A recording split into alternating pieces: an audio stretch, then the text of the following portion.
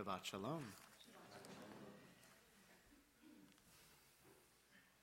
5 tips for taking the perfect selfie, according to Cosmopolitan. 1, look up toward the camera. Number 2, extend your head away from your neck. Number 3, instead of holding your phone in front of you, hold it to the side for a flawless angle. Relax your mouth, exhale, blowing wind through your lips. And number 5, in your selfie-ready position, slowly spin until you find your best light. Listen, there's nothing wrong with taking selfies. We all have a particular version of ourselves that we want to put out in front of the world to see. Posting pictures of our lives, which for some of us include selfies, is one of the ways that we expose and express ourselves to share our lives with the world. Being concerned with appearances is nothing new. It's a vital part of what it means to be human, whether it's a matter of the perfect selfie or a well-composed outfit, a practiced handshake and a cheerful greeting, or showing up in a beautiful car. Just about everyone puts effort into presenting themselves as they wish to be seen.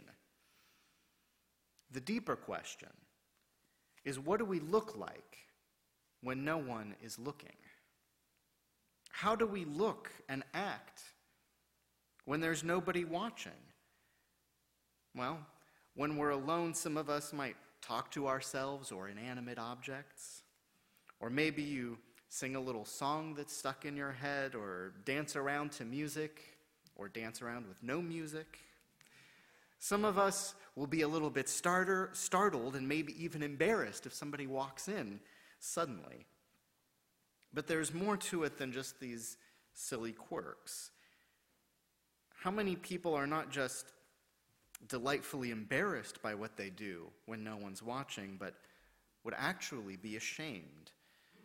This week in the Torah, we meet a figure who seems to be obsessed with looking important and well-dressed, probably a little bit self-centered. That's Joseph. You know, the one with the amazing Technicolor Dreamcoat? Well, he regularly tells his brothers how much better he is than them, and he flaunts how he is his father's favorite kid. You almost can't blame his brothers for wanting to throw him in a pit and sell him off to the Egyptians. But there is a strange and fascinating detail that seems out of place in this Torah portion.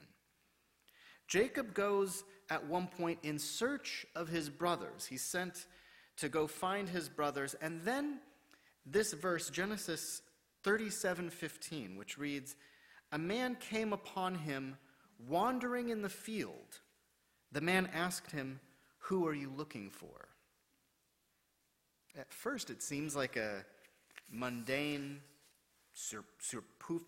superfluous, maybe even a meaningless verse. But then as you think about it, some questions begin to emerge. Like, who was this man? Where was the field? But most importantly, what was Joseph doing just wandering around? It turns out that the Bible uses the term "in the field" in a very particular and peculiar way. It refers to the way that someone behaves when they think no one is watching. The first such use is in the tale of Cain and Abel. Cain lured his brother out into the field, which is where he then committed the world's first murder. When God questions Cain later by asking, "Where is your brother Abel?" he replies, "Am I my brother's keeper?" Later on, Isaac was caught unexpectedly in the field by Rebekah, his soon-to-be wife. But he had nothing to be embarrassed by. He was meditating, or as tradition teaches, likely he was praying. Even when no one is around, even with no one watching, Isaac was a righteous and steadfast person, the text seems to tell us. His son Jacob did not fare so well. He waited until his brother was out in the field before going to trick Isaac, his father, into giving him the birthright. Again, he only decided to trick his father when he thought that nobody would notice, when he thought he could get away with it.